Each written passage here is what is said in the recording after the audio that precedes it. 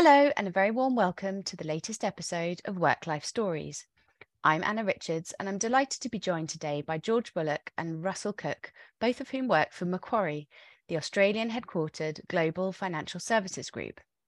George is Global Head of Margining and Futures Operations, and Russell is the Lead Director for Environmental and Social Risk for EMEA. George and Russell have both taken part in Macquarie's Pride Employee Network Group's reverse mentoring programme, and now, as members of the network's steering committee, play a major role in running the programme, which is growing in popularity, and I'm pleased to be hearing all about it today. George, Russell, thank you so much for joining me. So I'm going to start first with a question for George. Macquarie has an excellent reputation for diversity, equity and inclusion.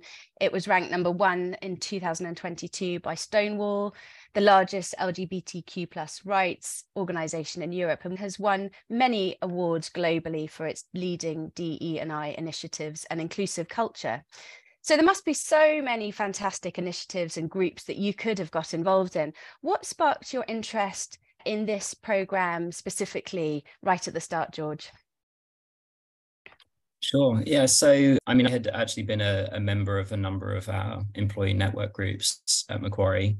We have a very broad global DE&I strategy. And from that, we're really focusing on making sure that we've got a diverse workforce, we're committed to equity, and that we've got an inclusive culture. And as a result of that, we've actually got a number of different employee network groups across the globe.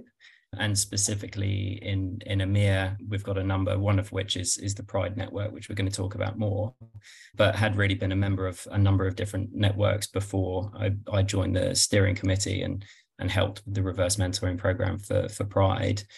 I was fortunate enough actually to be invited in a previous iteration of the reverse mentoring program. I was invited to be a reverse mentee back when it was on an invitation only basis. And it was through my conversations, which I'm happy to dig into in more detail, where I really built a passion for becoming a more visible and explicit ally for our LGBTQ+ community at Macquarie. Fantastic. Yeah, I'd love to hear a little bit more about that initial mentoring pair that you were part of back then. How many years ago are we talking now? Sure. Well, that must have tested my memory. It must have been probably 3 or 4 years ago, pre-pandemic, because we were able to have catch-ups in person. And yeah, that was my first kind of sit down, in a work context, speaking very openly with a colleague about his sexuality and how it's impacted his work experience and his life outside of work as well.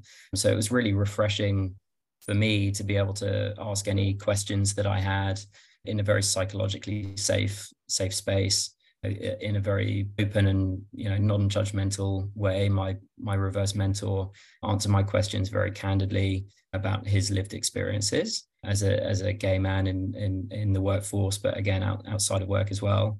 And he was also able to ask me about my experiences as an ally and my perspective as a manager of people and as a recruiter into teams, talking about how equitable the interview process and recruitment processes are. So we had lots of great discussions. Again, I'm sure we can go into more detail about the suggested format of the program, which has evolved since probably 4 years ago that I participated. But very, very open conversations about a range of topics. When you look back, were there any particular eye-opening moments, things that you particularly learnt from that initial mentoring process for yourself? Yeah, I think it opened my eyes to, I guess, some challenges that I thought probably in a kind of a modern and progressive city like London are still actually faced as challenges that I was probably naive to. So I think it opened my eyes to the fact that there are still challenges experienced by the community that I thought we should have and had moved on from. So that was one element. One thing that really struck me, actually, one of the first questions that I asked my reverse mentor about was, I think around that time there had been a huge amount of focus on our gender equity. And we have a great employee network group called Balance, which focuses specifically on gender equity. And we had just gone through a period where there were a huge number of events And I asked him, do you feel like now we're at the stage where we've got great gender balance at Macquarie, do you feel like there should be, a kind of diversion of focus on the LGBTQ plus community, given the lower representation at Macquarie at the time? And one thing that he really that struck me was his view being that any commitment to diversity in any form makes him feel more comfortable in the workforce. So, going into a boardroom for a meeting where there's good gender balance made him feel more comfortable as a gay man in the workforce, just knowing that the environment that he was working within was generally more inclusive and had better representation and diversity. So that was something that hadn't really struck me before, that kind of indirect benefit of allyship and support for any minority or underrepresented group can be beneficial for others. Fantastic. That's so interesting. Russell, I know that you're a member of the Pride Network at Macquarie and you've been a mentor yourself. Love to hear about what that experience was like for you. Sure. So I joined the steering committee a couple of years ago, and I think that one of the great things about the programme is that people are very interested in understanding more. I found the experience both with the broader group of mentees and also my experience being a mentor, like people are very curious. And I think that's a great thing, because I think with this topic, a lot of the issues or experiences that LGBT people can face are invisible. So I think people want to understand more, they want to have better conversations, they want to support people in better ways. I think people have seen the value of diversity. I think I've found people very open and willing to understand, and also just be a little bit brave in that it can be a difficult conversation for people to come to. They don't want to say the wrong thing. They want to learn more. And so I found the whole process really enriching, really. Like it's been really great to have senior leaders really lean in and share their own experiences of what they find difficult or what they find challenging. I think overall, the level of engagement and the commitment to really being a better ally and really trying to understand the different ways that they can do that. I found over time as well, where from the initial conversations where you're just getting to know someone, they're trying to hear more about, I guess I've shared more about my own background and what it's been like for me coming into Macquarie and what I've experienced, but also some of the things that have been quite formative in my career and the different experiences that I've had. I've been able to bring that in as well. I think it's been quite motivating, and for me to be able to share more personally about those experiences and to have them be heard, and I guess there is a bit of pride of the real lived experience in Macquarie of it being comfortable. Maybe on the reverse side of what George was saying, I find my experience in Macquarie to be very genuine and very positive in the fact that my experience as someone who identifies as LGBT plus, it is really taken seriously by senior leaders and the broader group, because the program is more visible, it's growing, and more people are interested in engaging more with that. Yeah, it's so interesting. And having that safe space, you talked about people worried about saying the wrong thing, and that's big, and isn't it? And a lot of people, I think, might, in worrying about that, end up saying nothing. So by giving people that safe space, and amazing that people come with this curiosity and they're interested to hear your perspective and ask those questions, I think obviously holds huge amount of value. So this program obviously had lots of value back in that day when it was invitation only, you mentioned, and I know since then you've both taken on this role in actually the steering committee of the program itself. George, what sort of changes have you implemented to the program since you both took over?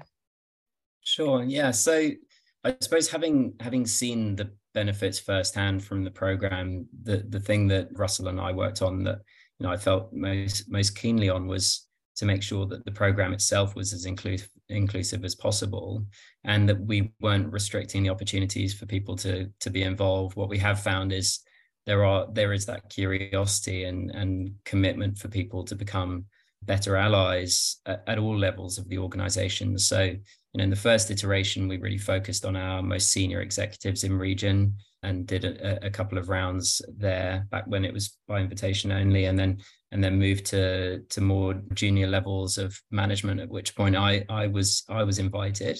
And so when we relaunched the program and actually built in a framework where it would become an annual program rather than more ad hoc, we were really keen to open up the kind of invitation to everyone across the whole region as well, not just within the London office, but there's nothing preventing people from having mentoring relationships across different regions within our smaller offices around Europe. So we put out on our internal Facebook group Workplace, we put out an invitation for anyone at any level to express interest to become a mentee or a mentor in the program, and saw huge interest at all levels of the organization, from the most junior fresh graduates that had just joined and were in their first year at the firm, all the way up to senior levels that previously would have been the kinds of levels that were invited to the program. So through that, we've been able to have a lot more mentoring pairings over the last couple of years. We're actually due to close our annual program in the next month, and then we'll be relaunching again in October for the 9 months ahead. I would say other things that we've changed, we've tried to just have as much of a framework and guide as possible for the participants, so that the conversation, if it doesn't flow 100% naturally and organically, that there is a bit of a guide there of what could be discussed in different sessions. We've got an excellent program guide that we circulate to both mentors and mentees at the beginning of the program, with an LGBTQ plus 101 to get the thoughts and questions flowing in the minds of the participants, but then also a suggested almost course guide of, we recommend that there are 6 hour-long conversations at least. I mean, obviously it can be more in that space of 9 months, and there are suggested topics for each of those 6 sessions. So we've made sure that it's flexible, that people can take whatever form of relationship that they would like, and the questions that they'd like to ask. But equally, if people aren't so sure, there is that guide for them to follow, if otherwise kind of the conversation is not flowing organically. I was interested actually in the balance between guiding the conversations and giving it quite a open space to chat. Russell, what's your perspective on that? Do you think it's completely down to the pair and the conversation and the relationship to assess it, and some people have a completely open and probably don't look too closely at the topics? Do you think some people follow it very carefully? Does it vary quite a lot, do you think? Yeah, I think so. I mean, I think it completely depends on the people obviously involved in the chemistry that they have. I think one of the things that we looked at a couple of years ago was some people with a blank page almost felt a bit daunted by, and the topic on top of that felt a bit like, where do you start? So one of the things, as George mentioned, with the guides and this, we did look to, just from a basic kind of almost like mentoring coaching perspective, like how do you set up the right conversation? Like, so in terms of giving some structure around, if you're going to have 6 conversations as a sort of a benchmark, what does that look like? So we tried to map that out for people and just say, look, in the first session, really look at setting up ground rules and boundaries, because like we were saying, it needs to be a safe space. The conversation needs to go where it needs to go, but it can be sensitive. So we wanted to really make sure that there was some good guidance around creating that psychological safety, especially with someone who, as a mentor, it might be quite maybe younger than the mentee, there to sort of remove some of those barriers around setting up a good foundation. Some people will come to this and feel really comfortable and will just get into a conversation and it will just flow. Some people need a bit more. So we wanted to give people that optionality. And then, as George was saying, look, so we have then some signposts and some prompt questions, but also some reflection questions. So both in the conversation, but also when you're leaving the conversation as well, for especially the mentee to reflect on, from those conversations, what are they hearing? What are they taking away from that? And how do they then start to think about applying that in their day-to-day lives? And then also we wanted to make sure that the roadmap was very equal. Obviously, this is a reverse mentoring program. The mentor can then offer the mentee a lot more guidance and insight into their experiences from an LGBT plus point of view. But also the return is that senior person or that more experienced person professionally gives back. So there's that checkpoint halfway through to then say, okay, flip the conversation and make sure you've got that two-way exchange. And then finally, looking at how do you end the conversation well. The sixth conversation is guidance. If you've gone through your experience and you think, actually, it's come to a natural end, we've done 4 sessions, that's okay. If you want to do 7, 8 sessions or carry on the conversations beyond then the program, that's okay too. So I think it's really about find your own way, have the right conversations that feel comfortable. But if you need some structure or you need a bit of guidance or a prompt, there's resources to help you so that you're not just kind of a little bit lost, I guess. Sounds like a really useful framework that people can draw on and tap into to the extent that they want to. It sounds fantastic. George, you've talked about yourself as an ally, of course, and we all know how important this is. What are your reflections on being a great ally? What do you think makes a really good ally? What kind of traits and skills do you think go into that? Sure. Yeah. So I suppose sharing some vulnerability from myself that, I always considered myself to be an ally, because in my mind, being a good ally would be someone that if they saw something that wasn't right, that they would call it out and they would say, put up their hand and say, whether it's non-inclusive language in the workplace or non-inclusive, hiring decisions or whatever the case may be. But I think I realized from this experience that that's good. I mean, obviously that's really important, but actually being a really good ally, you've got to do something more explicit, more giving back and actually contributing to the conversation rather than just jumping into the conversation when it's not right.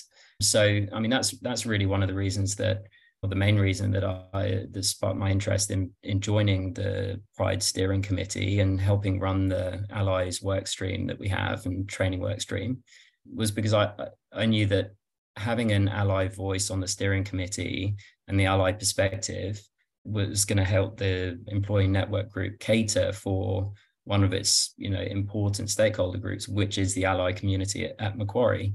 So I think there's a full range of different types of ally, and I think it's great that we've got such a huge proportion of our population, I think, would know when behavior is not right and would call it out. But we've got a growing population now of people that are more involved in the conversation, actually helping drive events, helping drive steering committee direction to make sure that we're catering for the ally community across the regions. So I suppose that's what I've learned, that being a bystander that jumps in ad hoc is great, and actually we want all of our non-members of the community to operate in that way. But I kind of see that as the bare minimum now, and that actually being a better ally does require some active involvement in the conversation.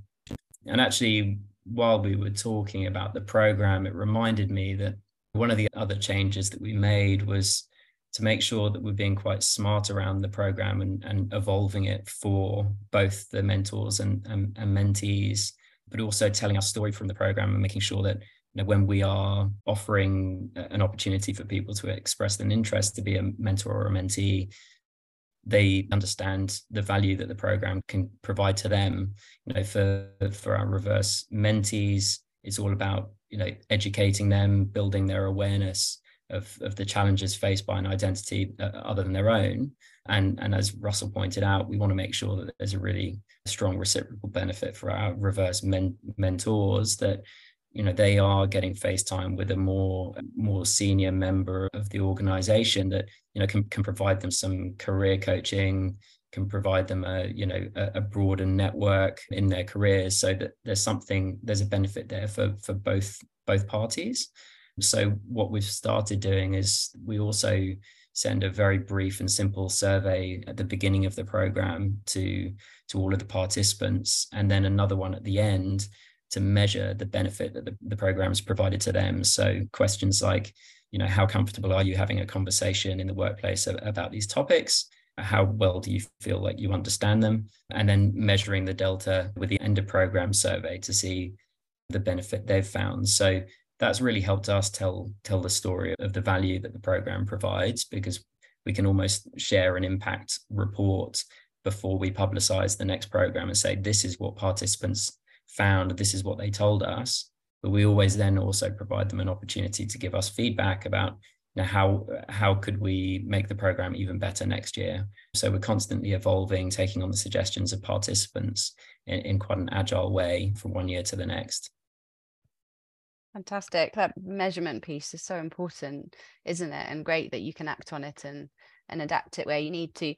Russell, what kind of feedback do you get from those surveys and from the program in general? I'd love to hear what people feel they take away. And also kind of looking forward as people move on from the program, how can you and the participants ensure that people apply what they've learned and into their normal day jobs, really?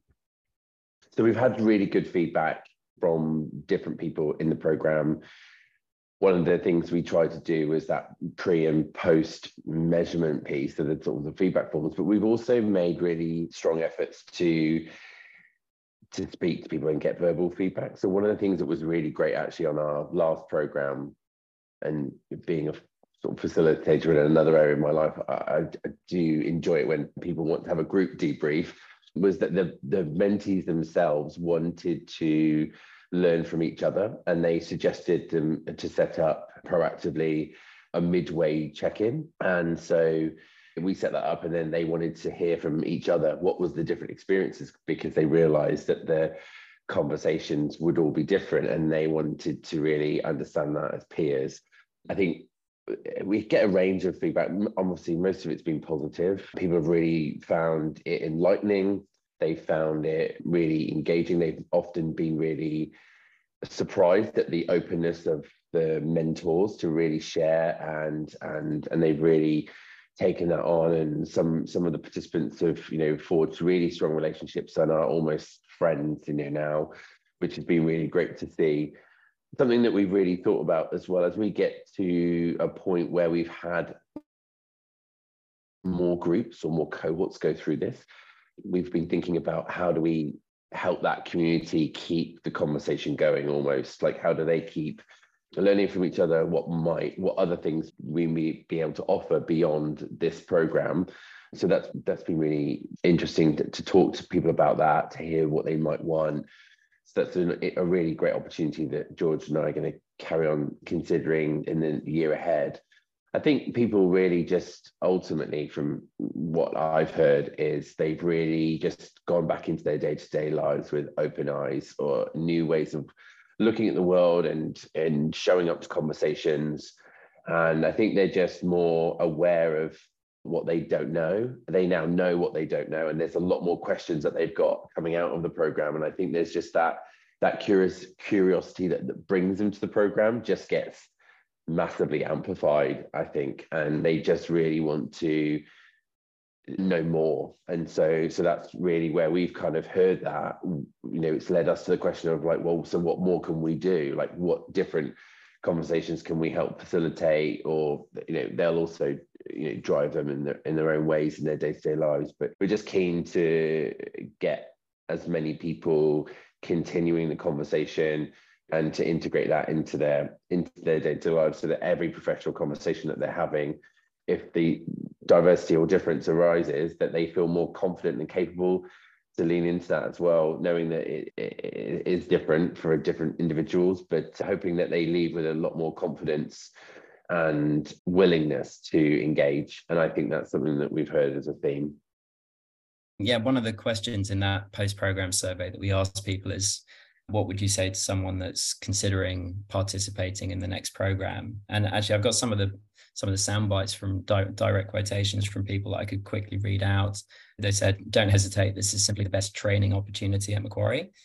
Again, kind of looking at this as the most involved form of training. We could do e-learning as very basic. We could do classroom learning, but this is the most involved when you're one-on-one speaking with someone with a different identity and perspective.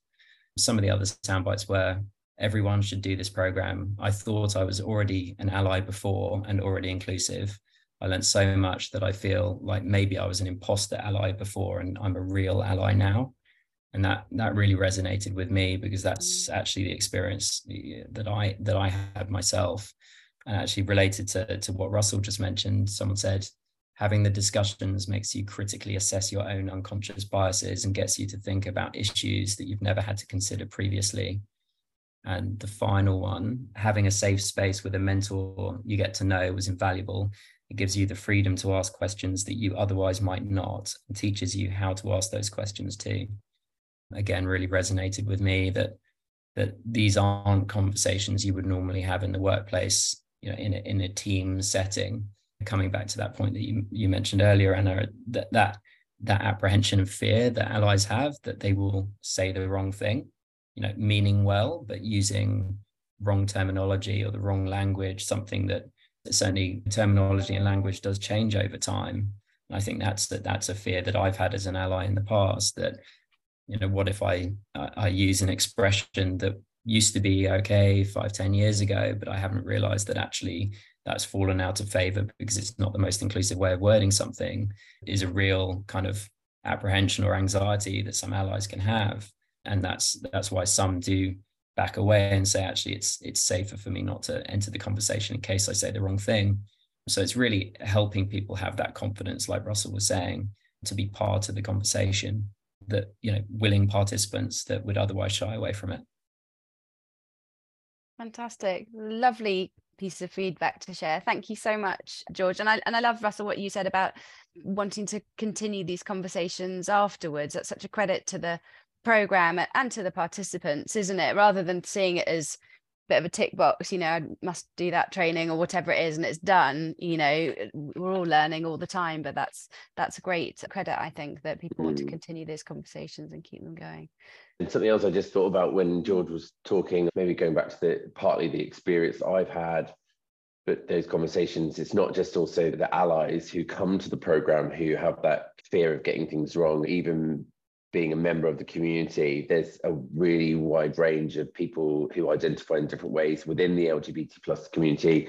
And I couldn't say I was 100% perfect as well. So I think there's that thing of both sides showing up and acknowledging that we are all learning, and there is conversations and that need to happen, and things do change, and there is that continual engagement piece that I think is really important. And yeah, I'd say that was something as an outcome that feels really positive. Like when we just hear people talk about investing the time, often these people are really busy, but they really find it valuable, and they make that time. I'm really looking forward to seeing how people in previous programs and also the new programs continue to engage, but also might come beyond this program, and how, again, saying before about what different ways can we continue to create safe spaces and better dialogue and conversation in Macquarie. Fantastic. Brilliant. Well, I'm so happy with all of that. What about you, George, Russell? Anything else that you feel you'd like to add before we finish? I think it would be helpful for me to just share a little bit more about the broader DE&I initiatives that we have, because actually the program that we've designed for the Pride Employee Network Group has actually been leveraged across some of the other employee network groups that we have. That the formula has really worked and the format's really worked. So we have employee network groups in all of the 4 kind of regions that we have across the globe. But we have the Balance Network that I mentioned before about gender equity. We've got a Women in Tech network, which is specifically looking to promote gender equity in technology related roles. We have a families and carers network for those with family or caring responsibilities. We've got a fusion network, and that's connecting and empowering colleagues of different races, ethnicities, cultures, and faiths.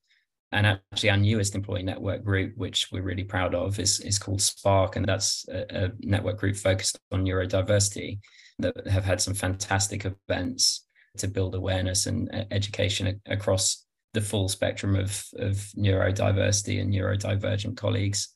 And we've been able to share the reverse mentoring program formula with the Women in Tech program. They've done the same. We've also had the Balance Network latch onto the format and see the benefit that it can provide. Again, both ways for both the reverse mentor and the reverse mentee. So really proud of this program, but it's just one of many things where I would say that at Macquarie, we're really walking the talk, and that we're not paying lip service to DE&I. We truly feel that it is something that makes us stronger as an organization, not just making the workplace a safer space for all forms of diversity, but actually see it as a business imperative and something that is a real strength of Macquarie as a global organization and great for our reputation. So if you ever have the benefit of coming to the Macquarie office, and especially during Pride Month, we have a 5-story long rainbow flag that hangs down our central atrium. We've got rainbow flags and rainbow lanyards for security passes around the necks of so many of our colleagues and on the desks of so many colleagues.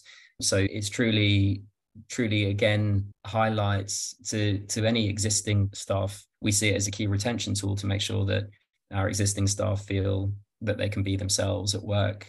But we also feel like it's really important for anyone that's considering joining Macquarie from other organizations where perhaps they can't be themselves. We see it as a business imperative to get the best possible talents into the organization, is to make sure that we're truly walking that talk. And those signs are very visible that we're an inclusive work environment. Just one build on that.